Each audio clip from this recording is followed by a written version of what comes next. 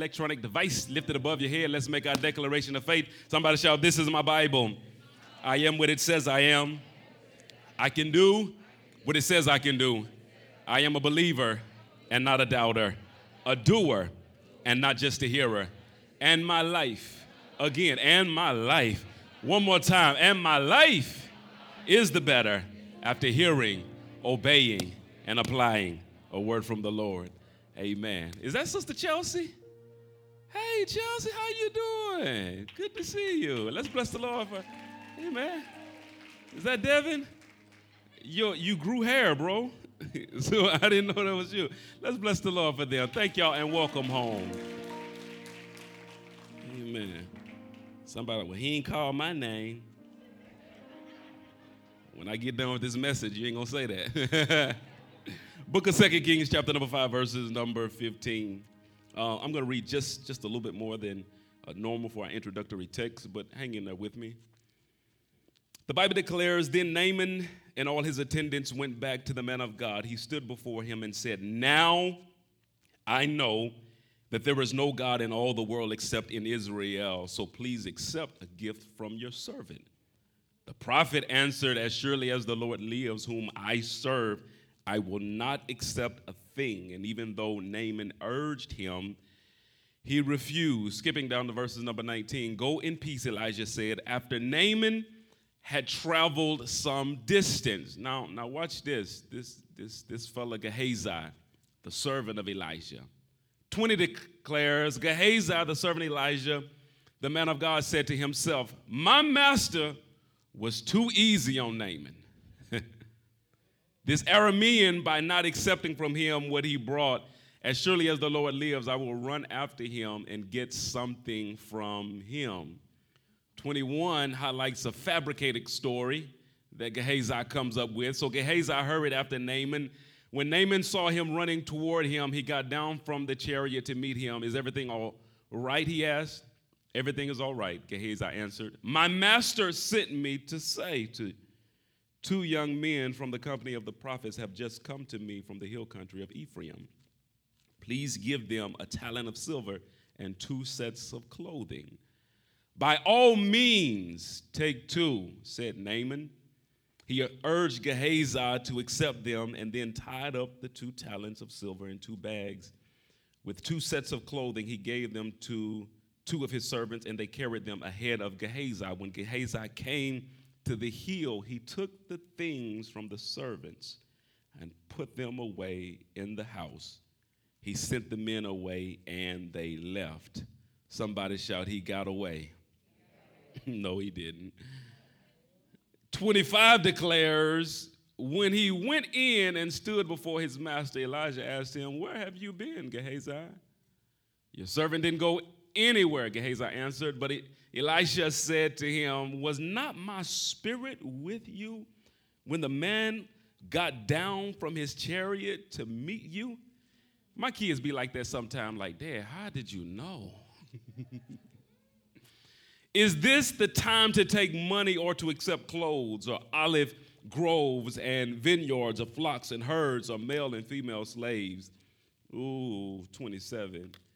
"Naaman's leprosy will cling to you." This is the prophetic utterance for Gehazi. "Naaman's leprosy will cling to you and to your descendants forever." Then Gehazi went from Elijah's presence, and his skin, watch this, was leprous. It had become as white as snow. Everybody shout, "Wow." Father, now in Jesus' name, once again, thank you for this time. Be glorified, my King, in everything that's said and done. Let the words of my mouth, the meditations of my heart be acceptable in your sight. I realize, God, that within Greg, I do not have the strength to minister what you want to say to your people. But I'm relying on you, Father. I'm relying on you. I thank you and I bless you now, God. And it is in Jesus' mighty name. And everybody says. So today we're beginning a brand new series. And the title of this series, and I've been wrestling back and forth, trying to see what it is that God wants to communicate the next 4 to 5 weeks. And the title of this series is simply called "Living from a Place of Wholeness." Living from a place of wholeness. Everybody just shout that. Living from a place of wholeness. It's going to take me a couple of weeks to really just kind of unpack all that God has placed in my spirit. So if you all just don't mind, I'm really going to take my time today and lay a strong foundation.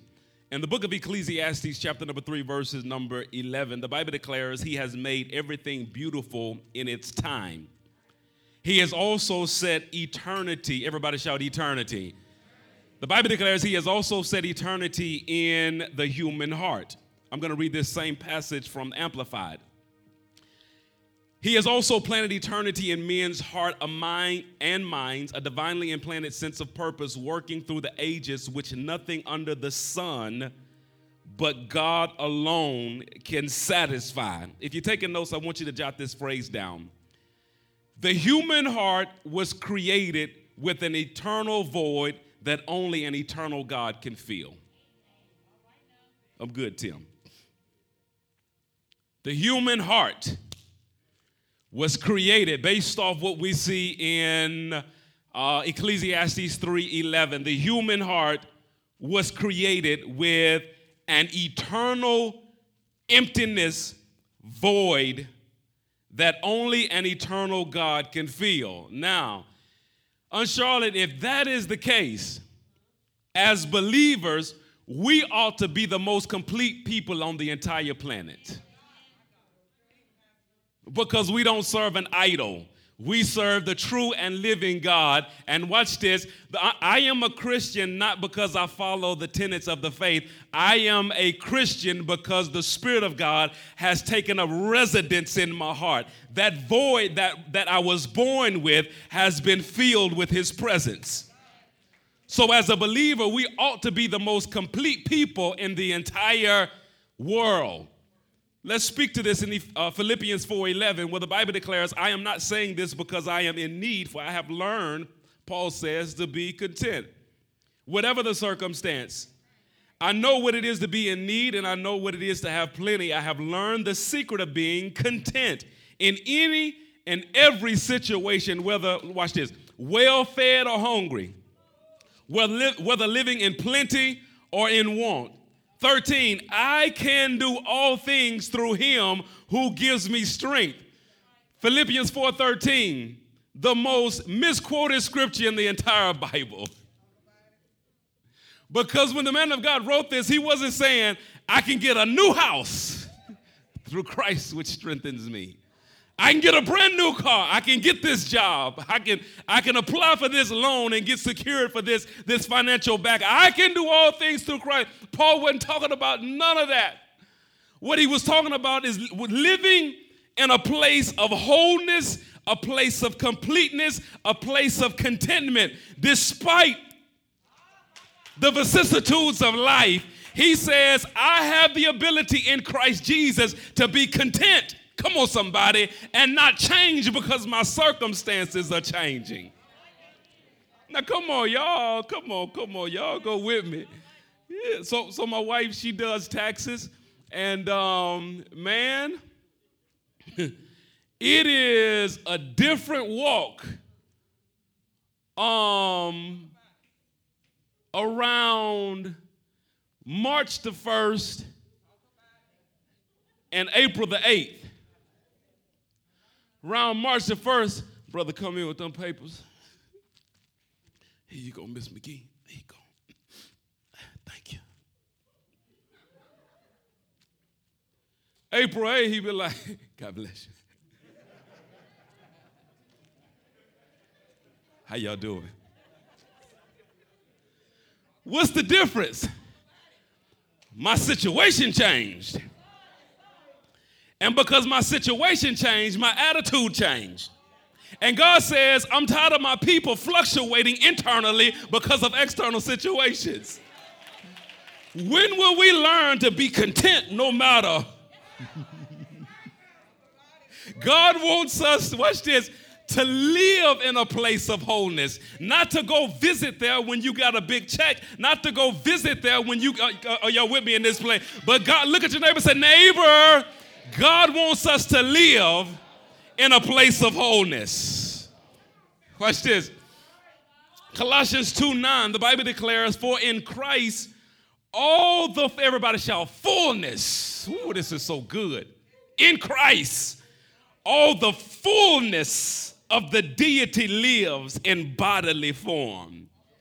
And in Christ, you have been brought to, watch this, that same fullness that's in him. Because of Christ, we've been brought into this place of fullness. As a believer, we ought to be the most whole, complete, satisfied people in the entire world. Let's add some definition of what it means to be spiritually whole. Again, if you're taking notes, jot this down. Spiritual wholeness, I'm defining it as a place of satisfaction with who God is in your life, what he has in store for you, and when his will is to execute his plan. That's spiritual wholeness. If I was a poet, y'all need to be snapping. Spiritual wholeness, my man Jones, is when I come to the place of satisfaction of who God is in my life. What's the difference? Because it's evident that some of y'all aren't satisfied with God alone because you're like, man, if I could just get my man to just endorse me here, if I can get my man to do this, if I can get him to write a foreword for my book, then I'll do this. If I get this car, if I get that house, if I get this loan, if I get this, then I will be. No, God says, I want you to get to a place of satisfaction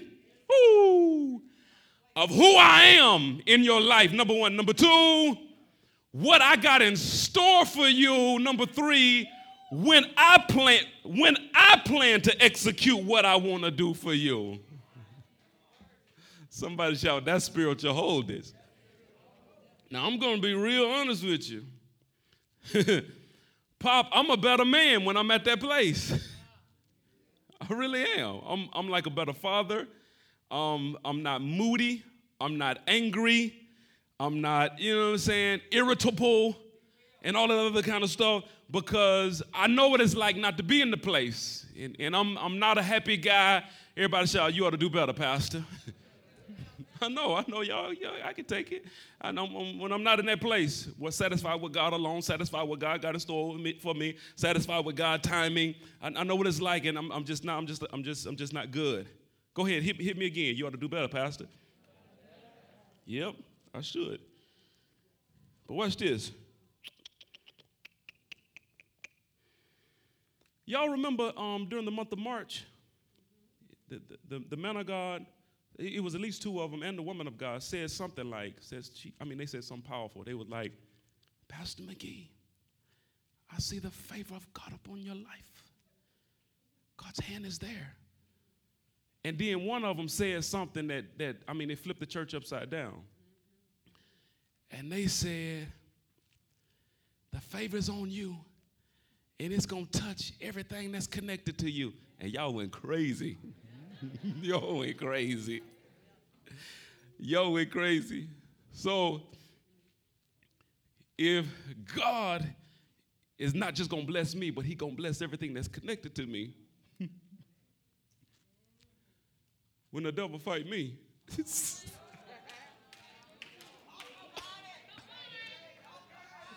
oh, y'all ain't going to shout now. Oh, y'all ain't gonna praise now, huh? Yeah, if God gonna bless me and everything that's connected to me gonna get blessed, when the devil fight, somehow I'm going through because of Pastor. You know what? I'm gonna let you have it this season, Pastor. I come back in March. Oh my God. So y'all just challenged me, and y'all just said it. I set you up, Turner. Y'all said, yeah, Pastor, you need to do better. Well, I'm telling you, you need to do better too. Because if God wants me in the place of wholeness, this place of completeness, because I function better out of this place. I flow better, I live better out of this place. And if the devil knows that, he's going to try everything that he can to get me out of this place of wholeness. So I posed the question to myself, what lures someone out of a place of wholeness? I mean, out of this place of satisfaction with who God is, what he has in store for me, and his time of execution for his plan in my life. What lures an individual out of that particular place? And so the Spirit of God highlighted this story in 2 Kings chapter number 5 that I want to extrapolate a couple of principles out of here. I'm going to go back to the beginning of the text of 2 Kings chapter number 5. Just follow me. Look at your neighbor and say, neighbor, just have some patience on Pastor today. I'm tired and I'm trying to do this. I'm tired. Y'all pray for me. I'm so tired. 2 Kings chapter number 5, verse number 1. The Bible declares, now Naaman was commander of the army of the king of Aram. He was a great man in the sight of his master and highly regarded because through him the Lord had given victory to Aram. He was a valiant soldier. Everybody shout, but he had this hideous disease called leprosy.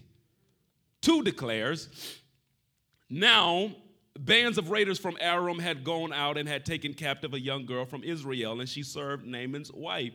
She said to her mistress, if only my master would see the prophet who is in Samaria, he would cure him of his leprosy. Naaman went to his master and told him what the girl from Israel had said. By all means go, the king of Aram replied. And look at the support of the king. I will send a letter to the king of Israel. So Naaman left, and look what he took, y'all. Naaman left, taking with him 10 talents of silver, 6,000 shekels of gold, and 10 sets of clothing. Every commentary that I read concerning the value of this equated this to $1 to $1.2 million. The king loved this man right here. I'm sending with you $1 to $1.2 million to give to the prophet, to the man of God, in exchange for healing, cleansing of this hideous skin disease. Now, you know the rest of the story. Naaman goes down there and he's disappointed because Elijah won't even come out the house. And he tell him to go down to the Jordan River, dip 7 times. And Naaman's like, man, this jacked up, man. I thought you was going to come and wave your hand over me and, do all this, whatever. Dip 7 times. And then, of course, his servants comes to Naaman and said, now, if the prophet would have told you to do some crazy, bold move, wouldn't you have done it? He said, yeah, why don't you just go on and dip 7 times? So he dipped 7 times in the Jordan River. He comes up, skin is clean. This is where we picked up in our introduction. Then Naaman and all his attendants went back to the man of God. He stood before him and said, now I know that there is no God in all of the world except in Israel. So please accept a gift from your servant. Watch this. Please accept 1.2. How many of y'all would love to be the prophet right now? Please accept. He asked nicely, please accept 1.2 million.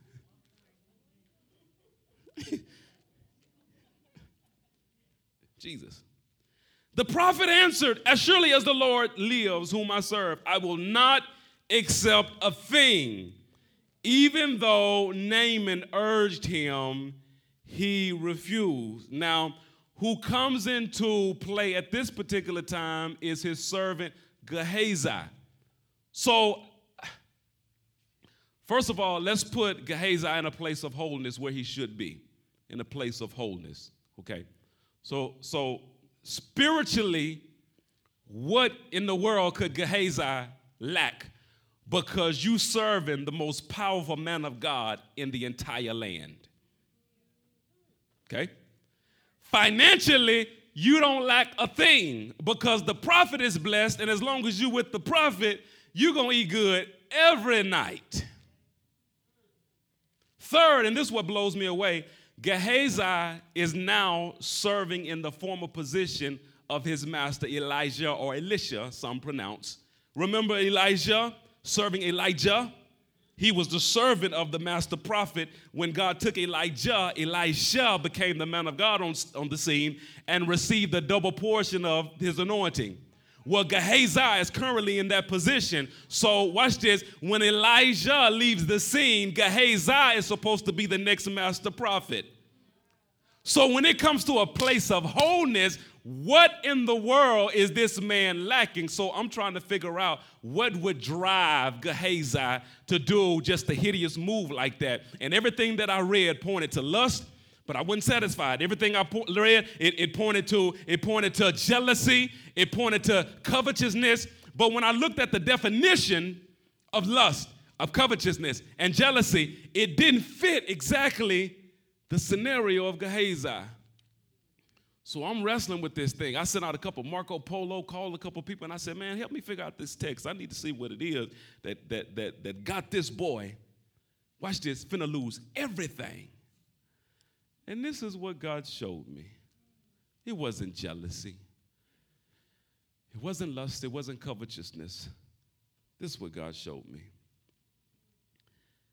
In 2 Kings 5:19, go in peace, Elijah said, after Naaman had traveled some distance. Gehazi, the servant of Elijah, the man of God, said to himself, this is why he did it. My master was too easy on Naaman, this Aramean, by not taking some of that 1.2. He got too much. It wasn't lust. You want to know what it was? It was envy. Now, I had to take a step back because, real talk, whenever I minister a message, I always try to find myself. And so when God highlighted envy, I'm like, God, you understand? Like, now, if you would have said jealousy, I've been there before. Lust, been there before. Covetous, been there before. But envy? Come on now. Out of 26 years of ministry, I have never done a sermon on envy. Because I've never seen myself in a place of envy, ever. Until the Holy Ghost started dealing with me. Envy, resenting the advantage of another with the desire to possess the same advantage.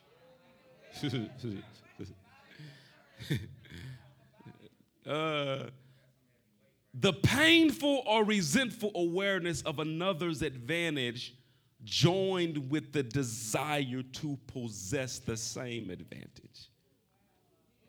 Look at how this guy juxtaposes jealousy and envy. He says, we are jealous of our own. We are envious of another man's possession. Jealousy fears to lose what it has. Envy is pain at seeing another have it.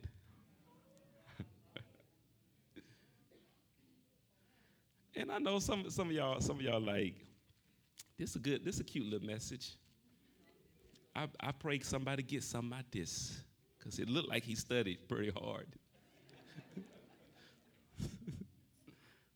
So let me just do a check. Let me just do a check to see if it's some envy in the house. Now, y'all all just sit tight, be quiet, don't say nothing, and we won't know it's you.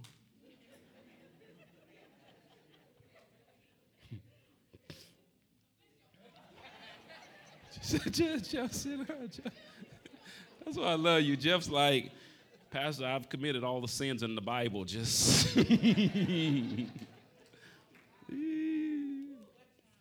So it's three phases to envy that I studied. Here's the first one. Have you ever seen someone accomplish? Just think about it. Don't say nothing, please. Just think about it. Have you ever seen someone succeed, accomplish something, do something, achieve something, and it was hard for you to speak well of them, or you had some reason to explain away their success? Well, the only reason she got it because her daddy. If it wasn't for her daddy, she wouldn't have. And watch this. Girl, you just jealous. I ain't jealous. You're right this time. You're envious. That's the first level of envy. Here's the second level. Second level is when you just don't talk about it, but you actually got a little power now. You can do something about it. when you start sabotaging and you start on purpose wrecking relationships, pulling people away from other folk, now you're doing something about it. That ain't jealousy, that's envy. But then there's another side of envy that is hard to see, but is there. It's when you take somebody who has achieved something and you don't talk about them, you don't do nothing about them, but what you do, you go by yourself and you work yourself to death to try to outdo them.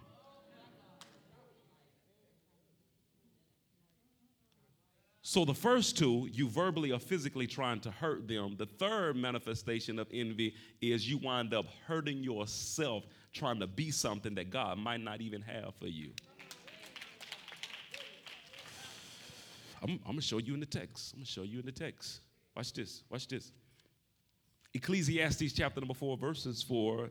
The preacher declares, "Then I observed that most people are motivated to succeed because they envy their neighbors.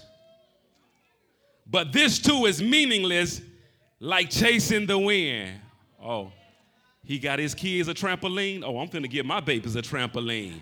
Oh, they getting a pool. Oh, I'm getting ready to get me a pool. Oh, he got a new car. I'm getting ready to get me a new car. And you maxing out credit cards. Come on, somebody. You messing up financial goals, all because success is driven by what somebody else has achieved. Watch this.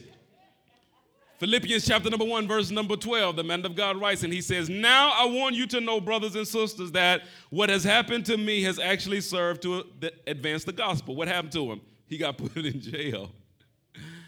"As a result, it has become clear throughout the whole palace guard and to everyone else that I am in chains for Christ." Now look at this. 14. "And because of my chains, most of the brothers and sisters have become confident in the Lord and dare all the more to proclaim the gospel without fear. It is true that some preach Christ out of envy and rivalry, but others out of goodwill." I thought I had 16 on here. 16, he's going to say, it's okay, don't worry about it, because the gospel is being proclaimed. But 15 pierced my heart, because 15 highlights a bunch of people doing the right thing for the wrong motive. In essence, they are preaching the gospel, but they're trying to do it at a point where they look better than the Apostle Paul.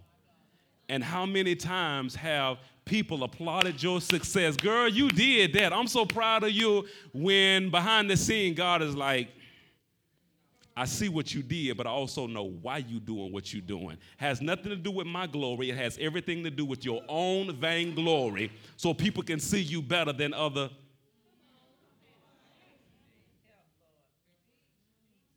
Am I in this house? Watch this. I started looking up envy, and I saw all these scriptures in envy. I'm like, my God, have I ever read my Bible? How come I've never seen envy in the Bible before? I tell you why I never saw it in the Bible. Because I never saw it in me, and it was there all along. I didn't see it. I didn't see in my past that there were certain things that were motivated by what somebody else had. To help somebody in this place. Let me go there. Brother Turner, come here, my man. Come here. That's what I asked Brother Turner to do for me. Brother Turner. Love you, my man. So,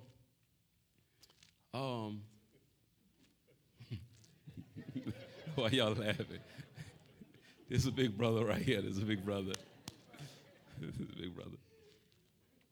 So this is what I asked Brother Turner, and I called a couple brothers, a couple of Wednesday night. This is what I asked them to do. So I'm starting this workout routine and regimen, and I told them the last time I really started working out and really started putting on size, my spirit changed. It did.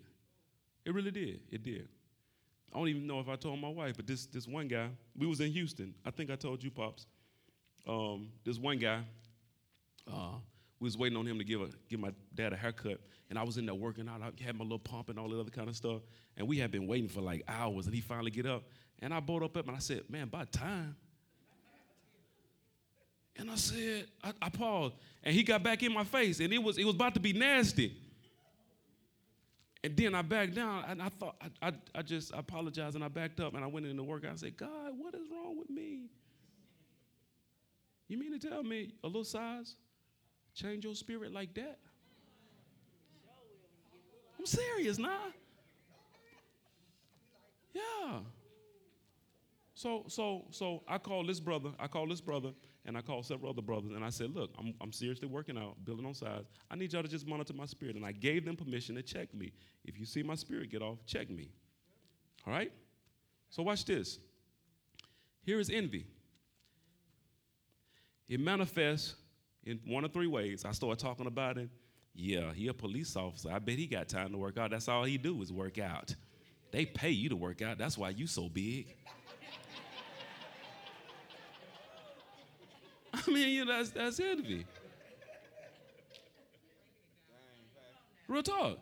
Envy manifests where you physically try to stop him from being great or being who he is. And I can't do that because he's too big. I ain't doing that at all. Give me some, guy. Love ya. Here's the third manifestation of envy. I look at his size and I be like, oh yeah, I'm gonna show you. He'll never know it, but I'm gonna show you. And I spend so much time in the gym, I don't have time with my wife.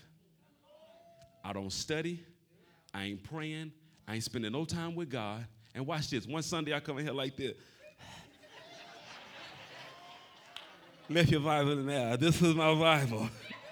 And watch this. I showed you. You understand? I showed you.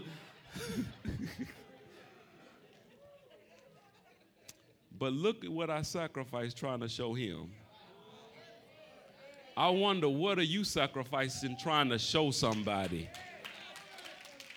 It's called envy. Thank you, sir. It's called envy.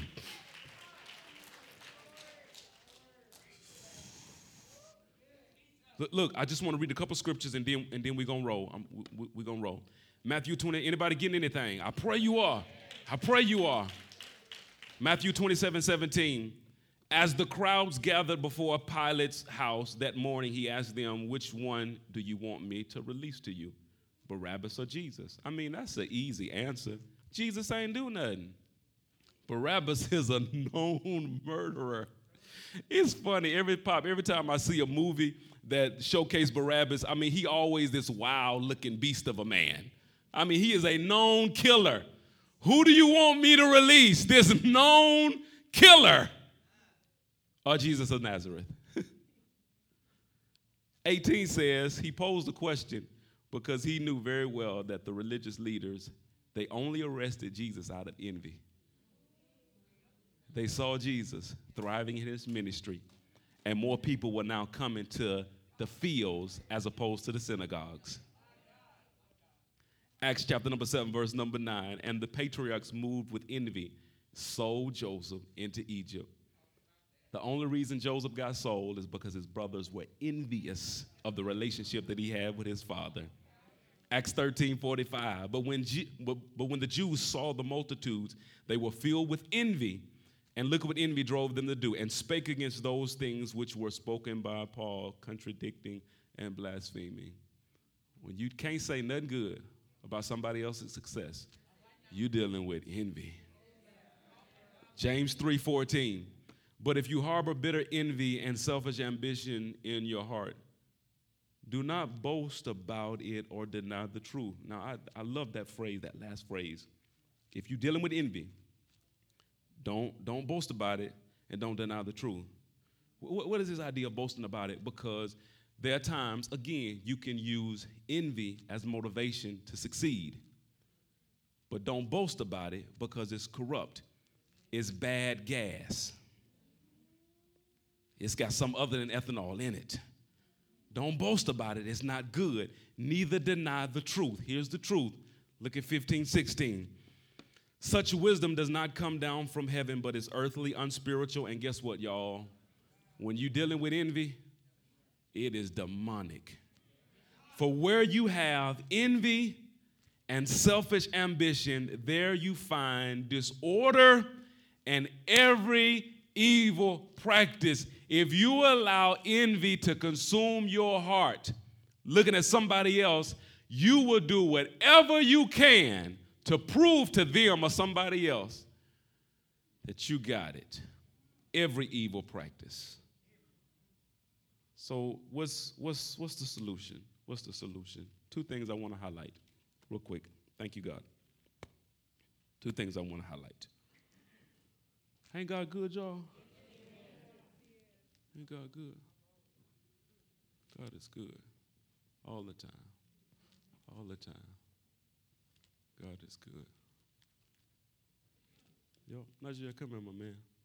Come here. This athletic young buck. Let me ask you a question. You think you can beat me in running? You can beat me in running? Yeah. You think? Jack, come here. Come here. I just want you to stand right here. Stand right here and just hold your hand. Hold your hand out. Just like this, all right? Let's go, bad boy.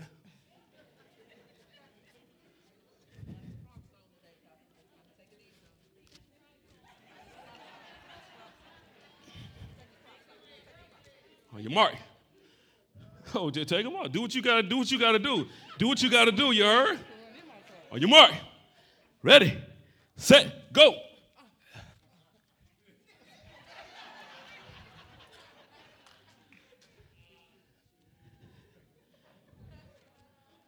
It's just a warm up.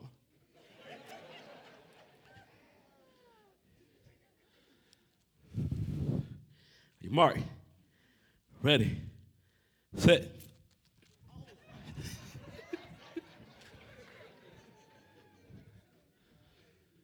Let me show you how to overcome envy. Stop looking at the other runners.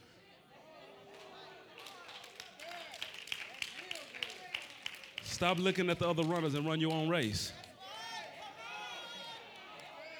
Run your race. If you run your race, because, watch this, just stand here. The goal is not to beat him. The goal is to do my best to finish.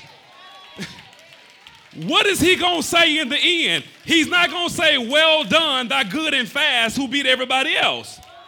Well done, good and faithful servant. You were faithful over the few. Now I'm going to make you ruler. You finished your, look at your neighbor, say, neighbor, just worry about your race. Thank you. You want to overcome envy? Be concerned about your own race. Now, I'm telling you right now, it's going to be challenging for some of y'all. It's going to be challenging because God is going to have to make some of y'all adjust some time frames in your life, because it's hard for you to run your race while you're strolling, looking at everybody else's.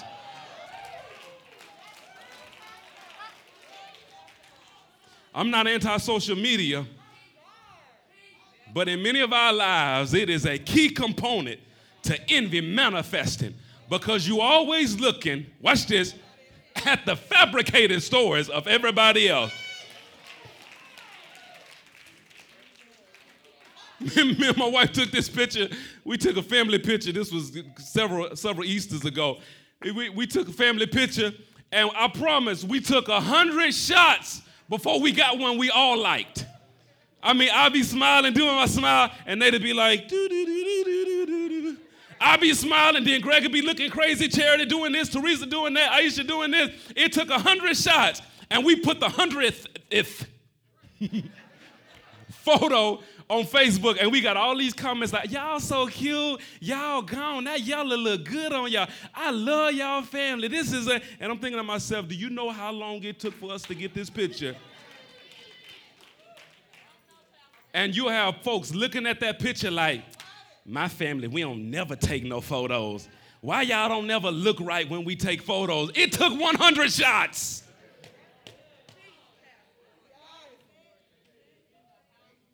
Some of you all scrolling time is feeding a spirit of envy.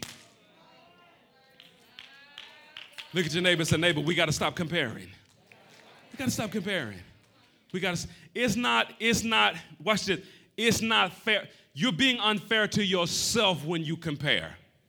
Real talk. Because what God has for one, he has for one. What God has for you, it is for you. What God has for another, it is for another. This is what I know about God. No matter what he has for you or for me, it's great for us. Because eyes have not seen, ears have neither heard, neither have it entered into the heart of man, the things that God has prepared for us. Somebody shout, God has great things in store for me. So if you will spend your time minding your business and stop minding in other folks' business, you'd be a whole lot happier right now.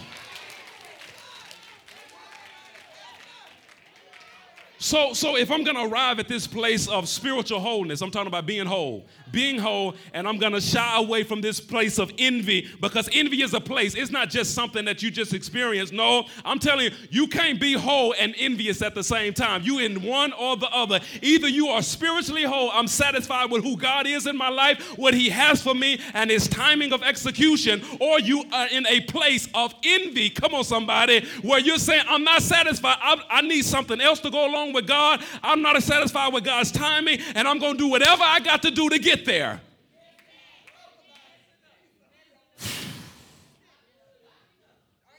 So God help me. God help me. So I say, God, what I need to do. What I need to do. God says, trust me that I'm enough.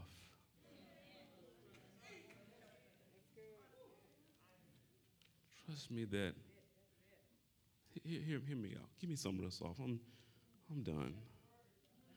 Like, I'm enough.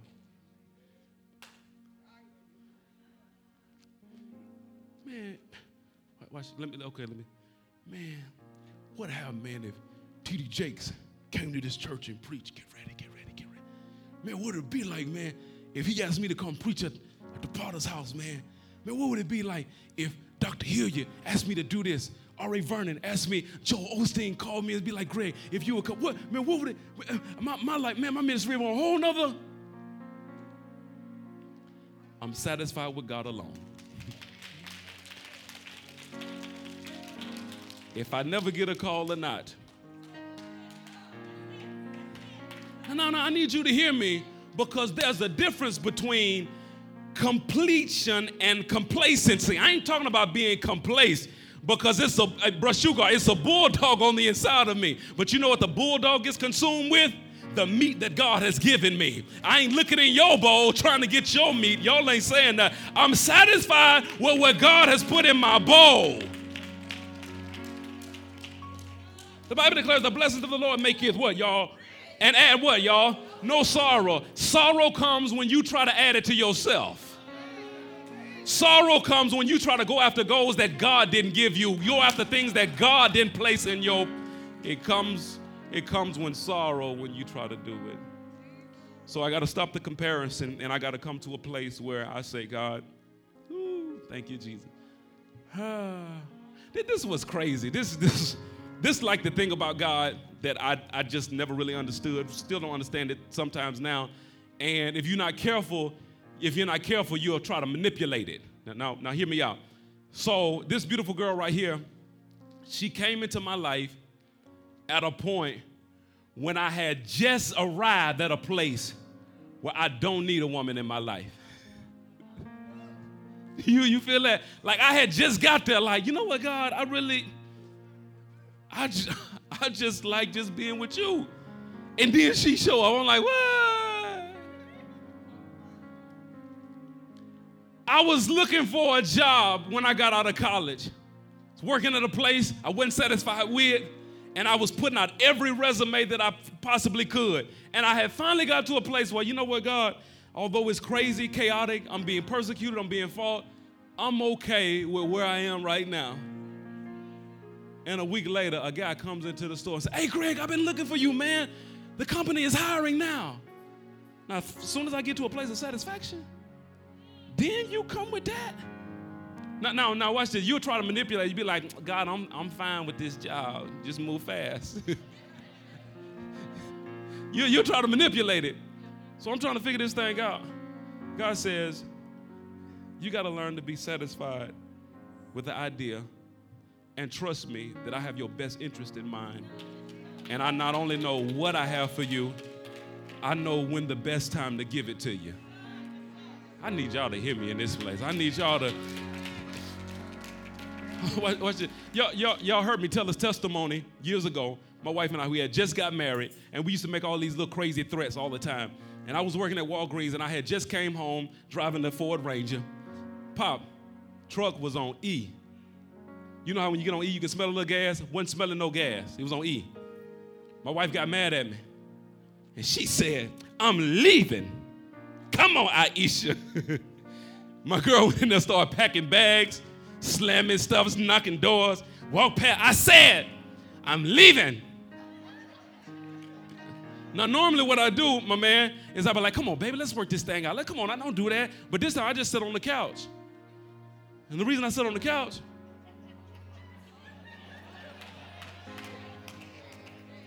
we ain't got no gas. we ain't got no gas. So you know, usually it's this dramatic thing that we go through, and if I sit back and I chill, she walked out the house, she slammed the door, pow, got in the truck, and she sat there for like 10 minutes, and I'm just sitting on the couch because I know. She come back in the house, drag Aisha in the couch. See, I know you don't care nothing about me. If you cared about me, you would have came. And I said, babe, we ain't got no gas. Watch this. We got a little gas now. We got a little gas now. And the stuff that we prayed about then, had God gave it to us, let me just say it, if God gave us a little gas back then, we wouldn't be together now. But God says, all of these blessings that I have in store for you, that I plan to give to you, I know when you can handle it so it don't drive you crazy, drive you outside of my will, split up your family. Will you trust me enough to know that I have it for you and I have the time allocated to give it to you when you can handle it? Come on, give God a hand clap of praise.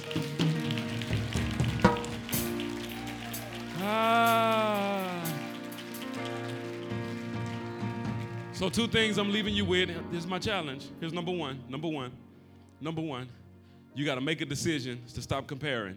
To stop comparing. Now watch this. It's a decision that you make, but it's inventory that you have to search out. You have to make a decision, but then you have to search out what are things that I'm doing that place me in a comparison state where I start looking at other people and wondering what they're doing and trying to compete with them. What I got to do some inventory work there. That's number one. Here's number 2. And you have to do this in your quiet time with God. You have to confess to God, God, you're enough. I'm satisfied with you alone. I shared this 2 weeks ago. Maybe it was last week. I was in my private prayer time, and I was some things were just irritating me. It was irritating me. And I've been praying about this for a while, but ain't nothing changed. Then it finally hit me. I said, you know what, God? I said, if you don't change this, I'm okay. And then I took it a step further, and it was crazy. I don't know what the Holy Ghost must have got on me. I don't know. But I prayed something real crazy. I said, God, you know what? Don't change it. Because it's actually, the irritation is actually provoking me to do what I'm supposed to do anyway. So keep this thorn in my flesh. I asked God to do that. Keep this thorn in my flesh. You know what I was saying? I was saying, God, I'm satisfied with you alone. And I don't need anything else to define me in order for me to be who I am. God, you are sufficient. And I trust what you have for me. And I trust the thing that I've been praying for, you're going to give it to me when it's time. Until then, I have learned that in whatever state I am in, therewith to be content, whether hungry, well fed, whether in need, want, lack, or whether full. I've learned to be content.